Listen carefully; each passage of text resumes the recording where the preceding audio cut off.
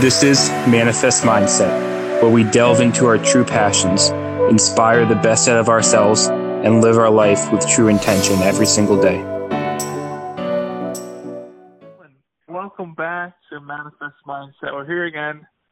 Nick, how you doing? Doing pretty well, Bob. What's new with you, my friend?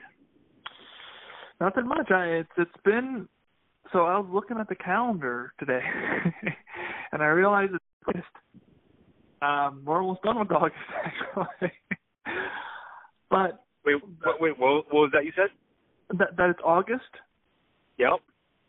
Yeah, no, it's so August is an important year or important month because August is when both of us graduated from PT school. So August 15th, I think for me. I don't know about you if it was August 15th or not, but yeah, pretty close to that time. Yeah, it's been exactly 6 days extra since I've graduated.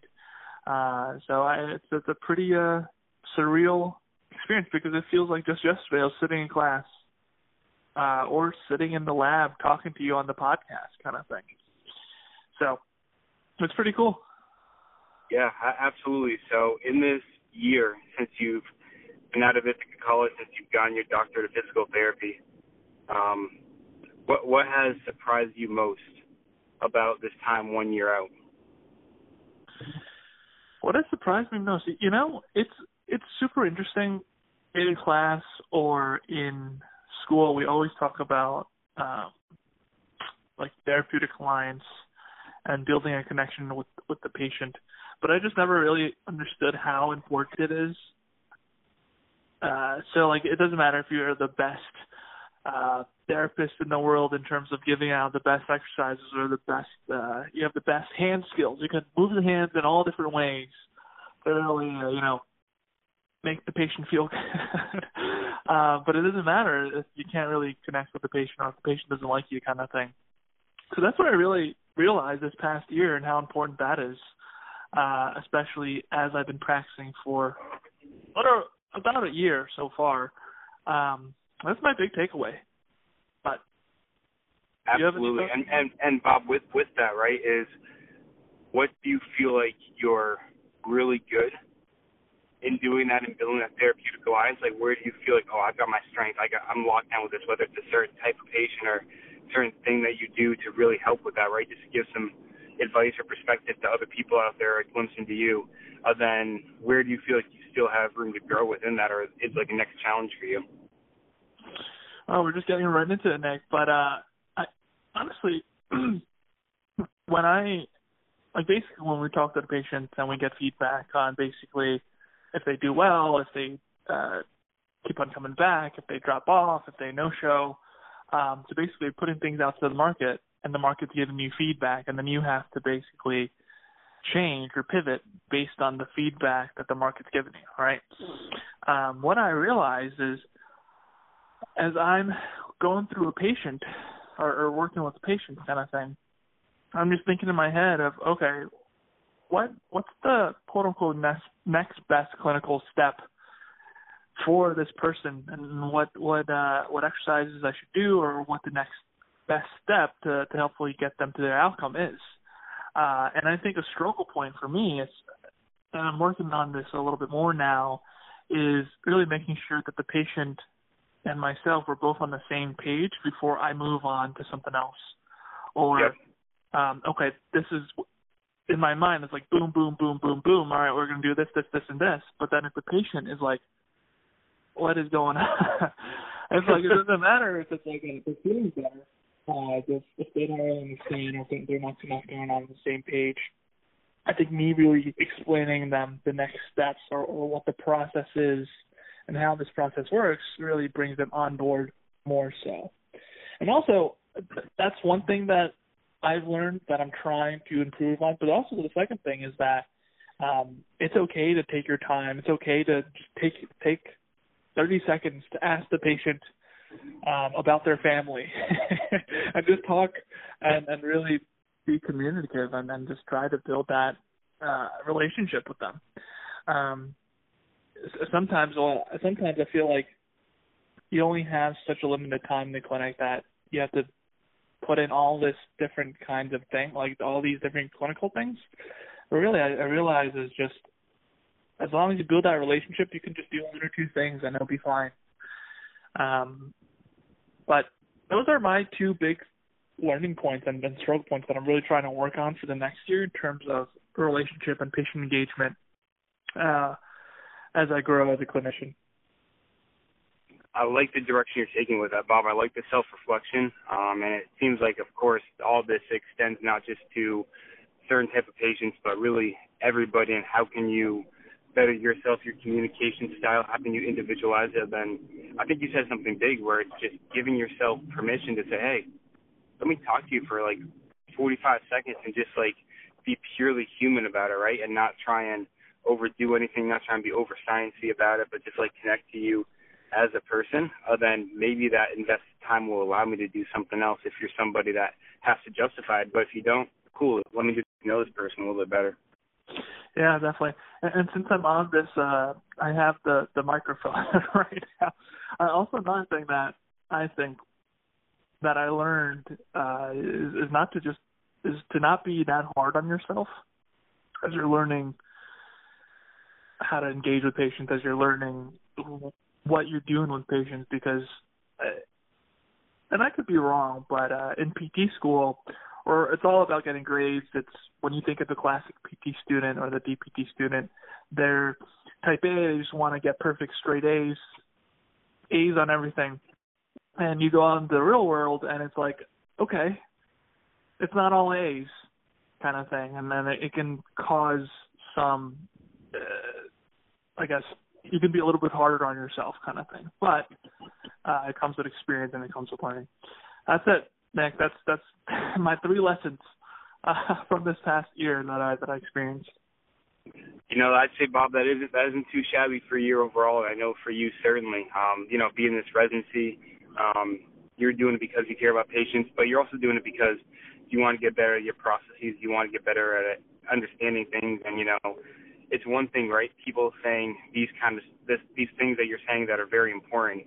And I think it's important to remember that these are not in isolation, right? This is coming from a guy like you where you deeply value learning information, understanding what's going on deeper with the body, right? You're going into a residency and you're reading all these books and you're reading all these books a second time and everything, right? So it's not just, let me connect with somebody, then still not know what to do clinically, right? It's no, we have to put the clinical reasoning and everything else that we do within the context of the person in front of us. So then through that, we can better help them.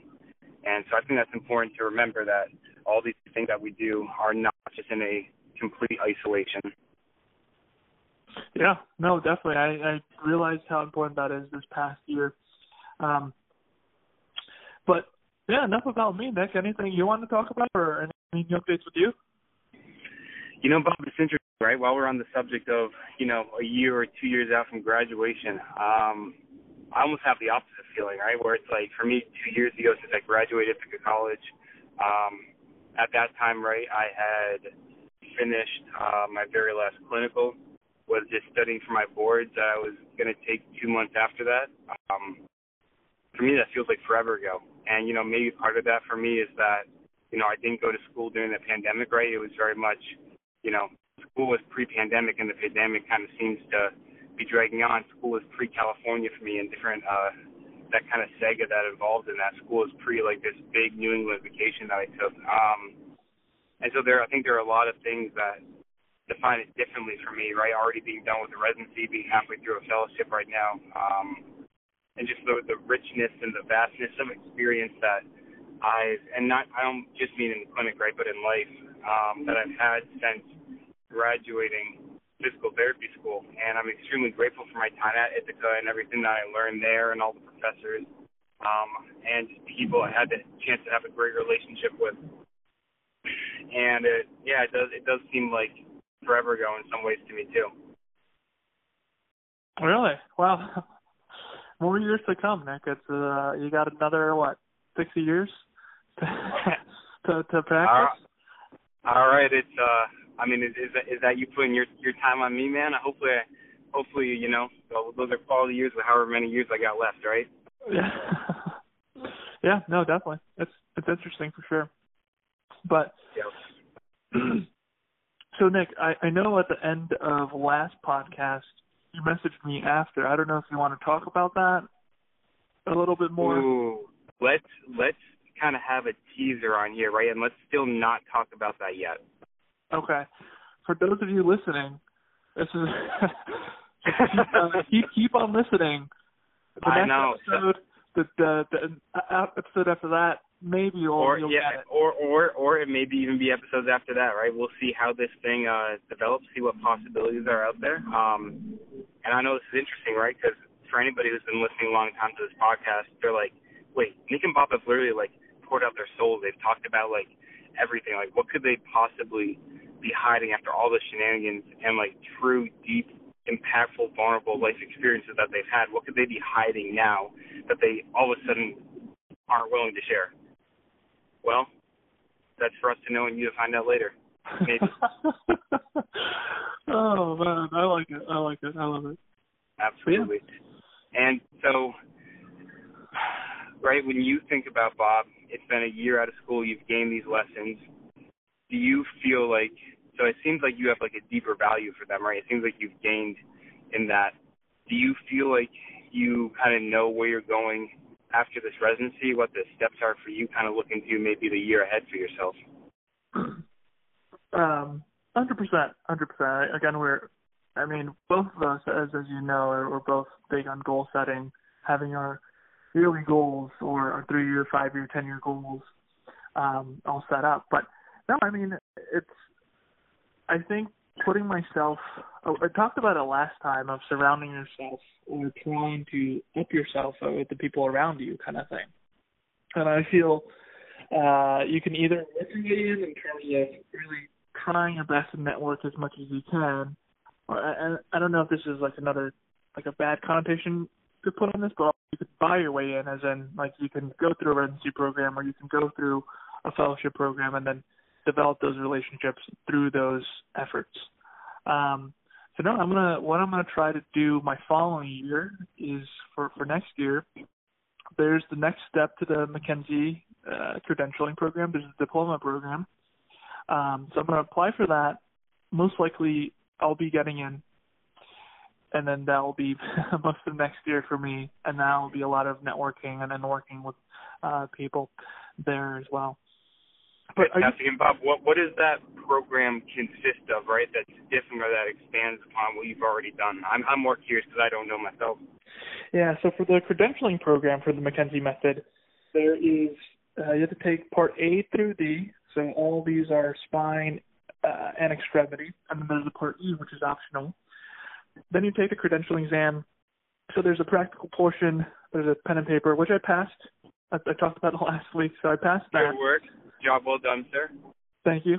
Then the following program is the diploma program. So for the credentialing program for Mackenzie, if you read like the certificate, what it says on the credentialing certificate is the minimal basic competency in Mackenzie method knowledge. So that's like the minimal basic knowledge of the Mackenzie method. It's like good job. You made it past 8th grade. Yeah. And then diploma level is the maximum level of competency you can get, kind of thing. So what it entails is a 12-week didactic program.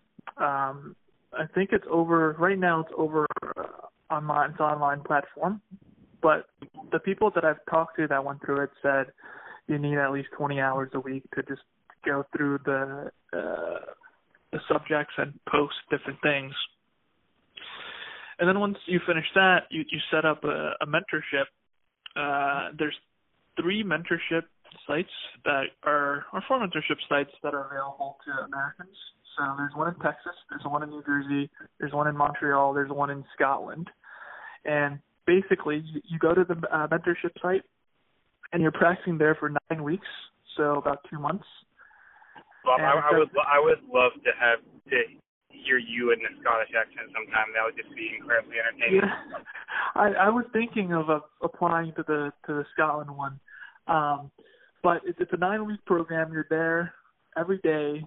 It's like basically you're just with a mentor every day for 9 whole weeks, and all you're doing is you're just practicing the Mackenzie system and really working through that clinical reasoning. And at the end, there's a test, which includes 3 different oral exams where you're talking to a senior instructor and they're just testing you, kind of thing. So that's generally what the diploma program is for that next step in terms of the Mackenzie Method series. But no, it's something that I'm looking forward to because, again, I've tried to really learn the system and use the system, and I find it really fun and fulfilling when I use that system specifically, because it's basically the system it's an assessment process, and everybody that comes through, it's like a puzzle. So it's a little bit more fun and challenging for me than somebody that just comes in and they have a protocol and all the stuff that you have to normally do to help that patient out, kind of thing. But that sounds great, Bob. And I'm a huge believer, and I attempt to live by it. Right, that mentors are some of the biggest shortcuts in life. And I don't mean shortcuts in a getting out of the easy way. It's oftentimes kind of grueling in a lot, right? But they have their lived experience that they're willing to pass down and condense to you to help you expand upon your own. And just that opportunity to take your high baseline, or should we say basic minimal knowledge, to be able to have that foundation and apply that to a higher level to somebody who's been doing it for such a long time for their direct feedback for really 9 straight intensive weeks. Sounds like one heck of an opportunity. Yeah, it's do you know the quote, "The blind lead to the blind"? Well, this is the people that can see lead the people that can see. So, there we go. No, okay. Forget. We're gonna cut that out. Okay. But yeah, all right. No, it's definitely something I'm looking forward to. So I'm gonna be applying for that at the end of the year. And then, if I want, there's also another fellowship program after that. But we'll see a year from now when we talk again in August of 2022. See where you're at, and I'll see where I'm at. Absolutely. Sounds good, Bob. I'll be looking forward to that time. Yeah. Wow. Oh, go ahead. Well, sorry, Nick, but same question for you, right? It Yep. seems like we're reflecting the year since we graduated, 2 years for you, 1 year for me. You're halfway done with your fellowship. What's the next step for you? You mentioned before in a podcast something that really stuck with me. You mentioned I'm definitely doing something more than just clocking in and out once I finish my fellowship. So I'm curious. What do you have in mind, Nick? Absolutely. So I will be, again, like I said, once I'm done with my fellowships and everything, I'll very much be making a larger impact, doing something purposeful. In some ways, it's kind of nice not knowing exactly what that is yet, while having a lot of ideas brewing and stewing. But I'm going to be a procrastinator, Bob. I'm going to wait on that for another year because I'm actually chasing after one more fellowship to do. So I'll be applying for a fellowship coming up. It's actually a persistent pain, chronic pain fellowship. And for me, a lot of the mission of attempting to apply to this, and the idea of applying is hopefully getting it, obviously, and hopefully being accepted to it. But what I would try and do is part of my larger mission is supporting the clinical reasoning of other physical therapists, but then also more so in helping patients prevent unnecessary surgeries, specifically spine-related surgery. And with the way our medical system is formed, incentivized,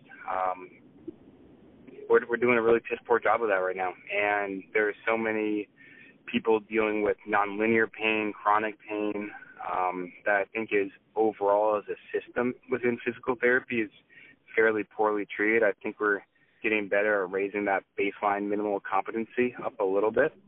And so this is my way of trying to, one, learn how to help patients even better, then ideally spreading that information out for more to be able to access as well. Yeah, that's awesome. Yeah, let me know how that goes. Is it also through Kaiser? It is through Kaiser, yeah. Okay. So it's right now there's only 2 persistent pain fellowships. One is more virtual based with some weekend courses a couple times a year through Evidence in Motion, but then the other one, the only in-person one, is through Kaiser. Okay, wow, yeah. So right now, just to clarify for, I guess, people that are listening as well, you're going through a spine fellowship, and then, is that correct? I haven't finished it yet, but correct. I'm in a spine fellowship right now, and set to, actually we're at the halfway point now, Bob. So, you know, I'm done 6 months. I've got 6 months more to go with that program right now. Yeah, that's awesome. And I'm sure when you go through the persistent pain fellowship, there's also a lot more connections you'll build, a lot more networking opportunities. And like you said, it's that shortcut in, okay, I want to go there. How do I go there? Oh, I have all these people to learn from, and also I don't want to make it sound wrong like this, but also stand on the shoulder of these giants kind of thing to help me kind of grow as well. So absolutely, not to give myself any more credit in it, right? But I see the kind of impact that's possible for me to have, and I see that the most wholesome, authentic, best way to be able to do that is, well, let me learn from people who have already done that and who are doing it a little bit in a different flavor in their own way, in their own right. Well, let me attempt to do that for myself as well. Yeah, that's awesome. That's awesome. So I'm curious, Nick. So you have these 2 fellowships. And I think you mentioned in the past in a previous podcast going into teaching eventually. So you're transitioning after a few years or X years of practicing into teaching. Do you see yourself teaching in anything in the next few years? Ooh, that's a very good question, Bob. And I think it comes at a time right where I have a couple friends of mine, the 1 year, maybe 2 years above me, that they're starting to go into teaching roles themselves too. Who they're very ambitious and had some good opportunities as well. The short answer is I don't know for sure. It depends what other opportunities are available. It depends what else I want to explore.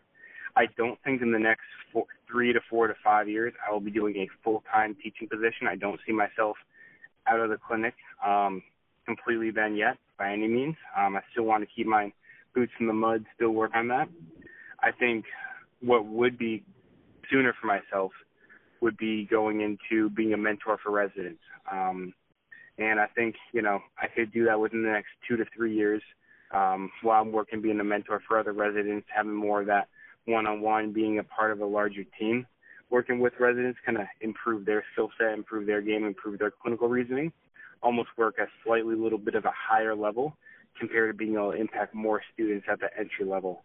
So I think as far as a former professor in that kind of sense from a university, I don't think yet, but I could easily see myself picking up, one class a semester or something like that if the opportunity arose. Yeah, wow. I think that would be very cool to really mentor incoming residents, especially since you were in their shoes just a year ago, and plus how much you've grown and learned, you could pass that on to other people. But I think that's very cool, and this, especially if the mentees are just very passionate and just they're hungry to learn, like how both we are when we first started our residency kind of thing. So it'll be very cool. I think if I have the opportunity, I would also try to aim for the same thing of being able to mentor incoming residents or even being a diplomaed MDT tutor kind of thing down the line. But no, definitely interesting stuff. Definitely something cool. Yeah, I'm excited for where we're going with this, Bob, and I think that, not in such an abstract way, this does deeply tie into a conversation we've had for the last 2 podcast episodes about, hey, who do you want to surround yourself with, right? And, well, if we can get access to these mentors, these people who have done it before us, before our time, right, then we're just surrounding ourselves with people who have something to offer in a very different way, right? And, this is very much in the context of physical therapy right now, but I don't want people to think that, the only mentors that you can have are physical therapy directly related, right? Now, it can be for many different things in life. I think it's just got to, same thing, see people who have done it, go seek it out and find it and make it happen. Let me ask you this, Nick. How do you define a mentor? Like, who do you know who can be your mentor? That's a good question, Bob. I like that question. And I especially like that question because I don't have a precise answer right now. So let me think through this. Right? No, I like these, right? These questions that are challenging, that like make you define it, right? Because I have like this general sense of it, but to truly dive deep, to truly have a very specific answer. Right, so when I think of a mentor, I think of someone that is a capable teacher that has a solution to a understanding or knowledge gap, and that understanding or knowledge gap is one of the larger the problem for those seeking the information, right? And of course, it's easy to just give examples of this rather than to define itself, right? But if you have a gap, whether it's a skill acquisition, whether it's a mindset acquisition, understanding within a particular field or anything really, and you know somebody who's one who doesn't have that gap, who understands that information, and they are also somebody that is very willing to teach it, and they're not only willing to, but capable of teaching it, right? That's the other extremely important part. And if they have that, right, I think that would make them a potential mentor. But I do think mentoring is very much an action, right? It's not just a statement. It's not just a title. It's not just something every once in a while. It's something that's up for, constant renewal or rejection, right? It has to be through action. So somebody just has the capacity to do it but's never done it, it doesn't really give them credibility, right? If you kicked ass in gymnastics 15 years ago, but you haven't done anything with it since, does that really make you a gymnast anymore? I don't know the answer to that, right? It may make you a retired one. I kind of consider the same thing for a mentor, right? It's got to be somebody that has that capacity to them within their capability. Does that make sense? What are your thoughts with that, Bob? No, that makes total sense. Like, if I were to define it, it would be similar to you, somebody that has basically somebody that you admire or somebody that's at somewhere you want to be, and they have that one attribute that you feel like, all right, I want to be like that, and they have the capacity to, one, be able to have the time and the resources to pass it on and share with you, but also the capacity to do that. So, and I think that's basically what I heard from you, Nick. Was that sound about right? Yeah, absolutely. Yeah, but let me just dig a little bit deeper, Nick. Because everybody knows I've done it to you, so yeah, go dig away. Yeah, because what it sounds like right now is, and you may say that they're the same thing, but I just want to hear your thoughts. So we have the mentor, right? But how would you differentiate that versus just a coach? Does that make sense?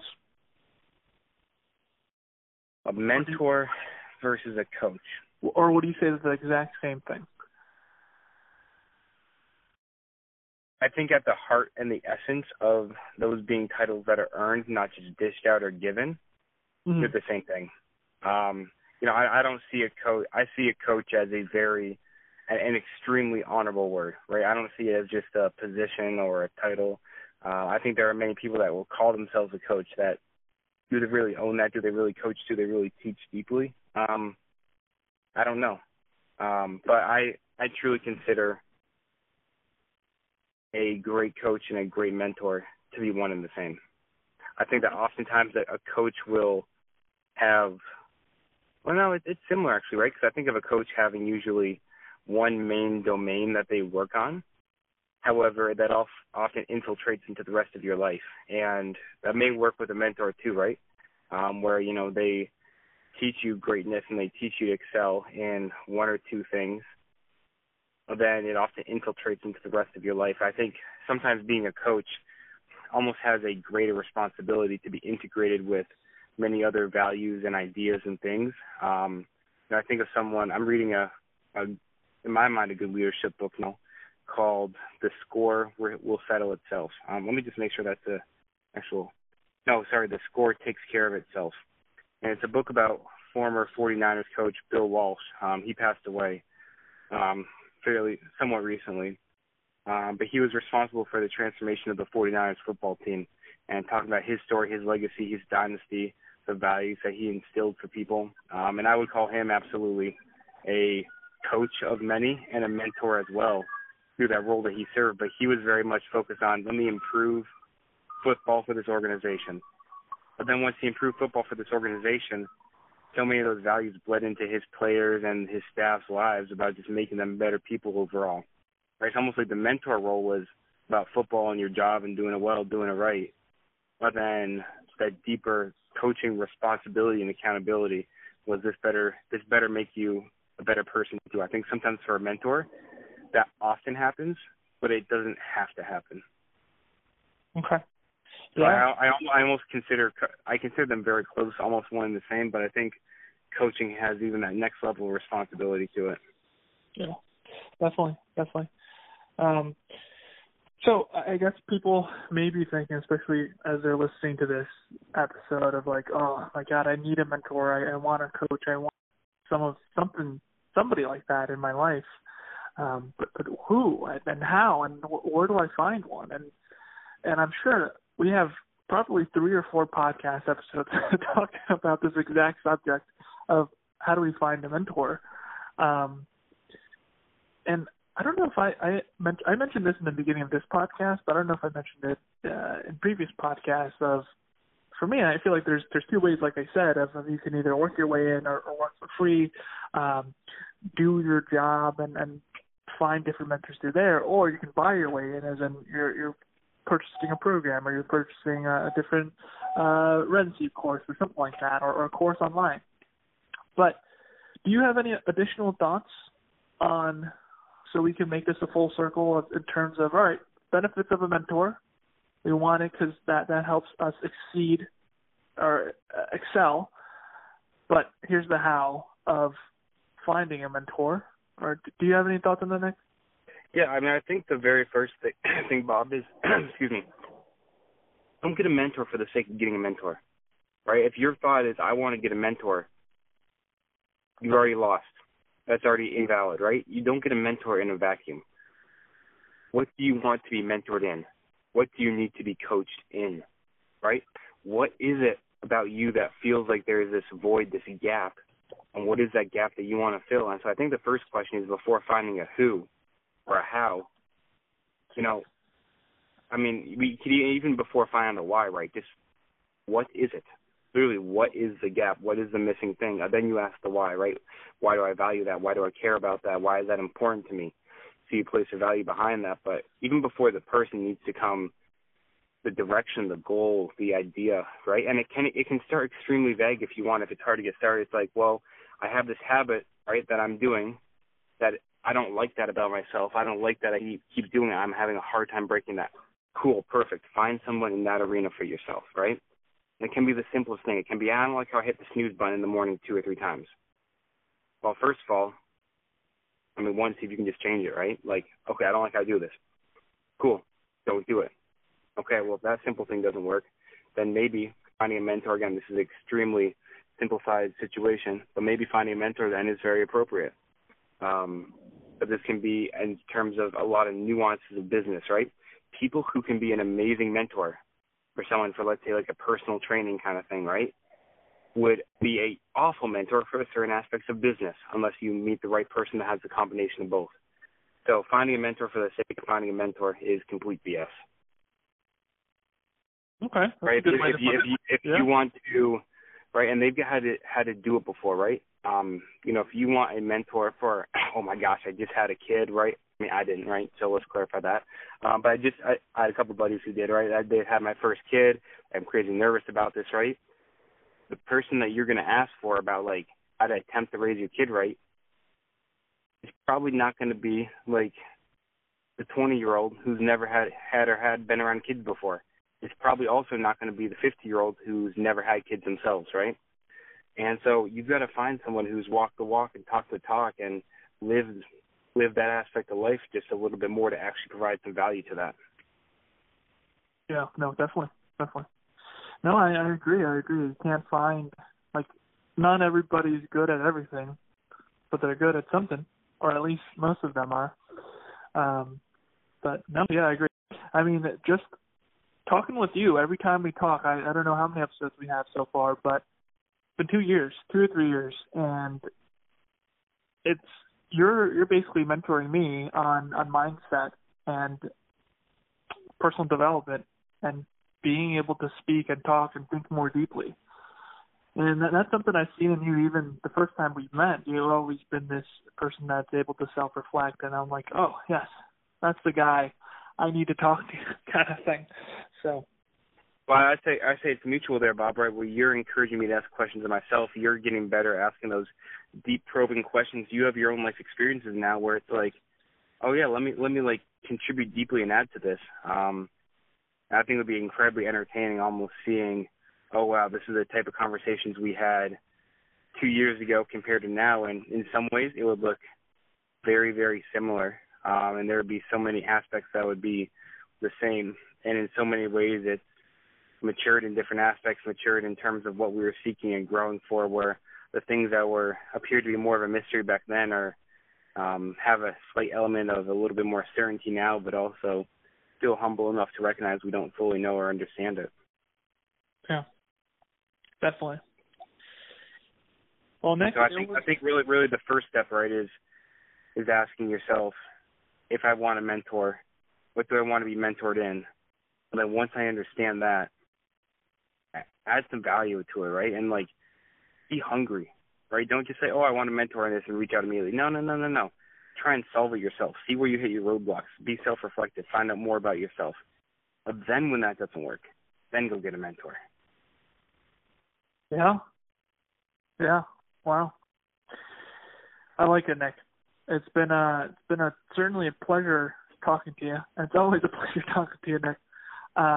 Is there anything else you wanted to add or talk about, Nick? Not for today, my friend. I know that you had a good session this morning. But, that'll be a battle for another day to talk about that and see how your progress is going with the Toastmasters. Oh, yes. It's going well. I'm giving speeches like nobody's business is. I'm talking about magical stuff. And I highly encourage anybody that wants to get better at public speaking to really join Toastmasters. But let's hit on some accountability. Nick, do you remember what you talked about last time for accountability? I can tell by the way you asked a question that you may or may not, right? But yes, for me it was continuing to ask myself, am I, like today or at this moment, am I somebody who would be worthy of being in my top 5? Yes. So it's really for me a continuation of that same thing from last time. Okay. I'm going to be honest with you, Nick. I don't exactly remember what I put for my accountability. Oh, you're killing me, Smalls. But I'm 100% sure I've completed whatever I said based on my intrinsic motivation. Well, Bob, in the spirit of pushing you in the right direction, right, I think homework for you is go back to the last episode, figure out whatever you said, and make sure we actually did versus assuming it. Yeah. I'm very willing to give you the benefit of the doubt, but for your sake, I'm also not, to help you be a better person with that.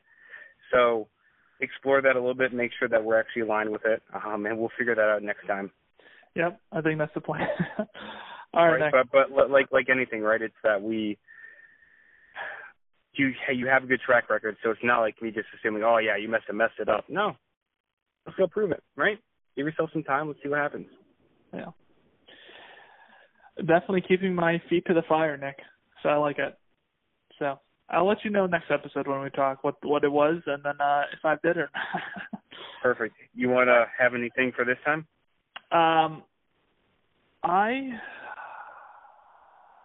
So I'm studying for the OCS now. And a big part of the OCS is reading the current concepts, reading the CPGs, and taking some courses on MedBridge. Well, do you do anything different, Nick? I know we're at the end of our episode, but anything quick that you would really advise or really try to study into? So tell me one more time exactly what you're doing and where you're kind of placing more weight. So I'm reading all the current concepts, like the monographs for from APTA, but I'm reading the CPGs, and then we have a study group every other week. And then there's courses on MedBridge that my group recommended to just go through and watch and take the exams. No, that's for myself, right? That's pretty close to what I did. No, that's pretty darn close to what I did. I would keep it at that. Yeah.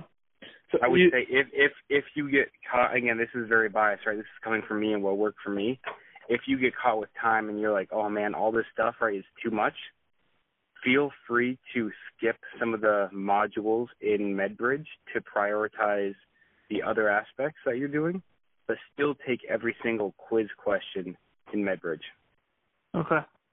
So still take all the quizzes, still take all the exams and practice tests and everything, but feel free to temporarily skip what you're doing as far as the contact. Yeah. All right. Got it.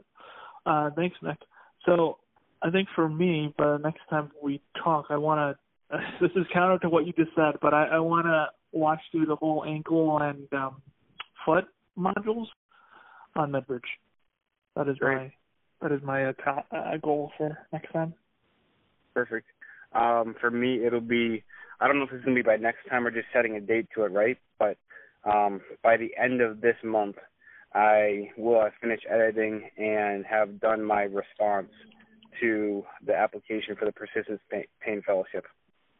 Does that mean submitting it, or? That means submitting it as well. Submitting it. I like it. Yep. So by August 31st, it's due at the very end of September, but want to stay on top of the game here. Definitely. All right, Nick, it's been a pleasure. Take care, Bob. Bye-bye.